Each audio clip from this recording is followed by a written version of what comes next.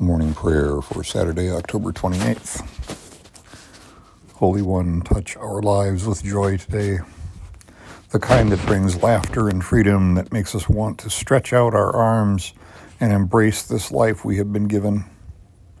Let our practice of our religion be filled with joy, for we have been given life and salvation, and have had to do nothing for it. It has been a gift. Let our joy be unspeakable, relishing being just who we are, with the blue sky and the multicolored leaves, the faces of our friends and loved ones, the fields of grain undulating in the breeze.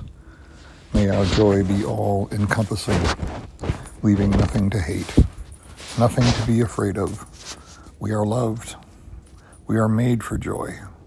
For when we know joy, we know you. Amen.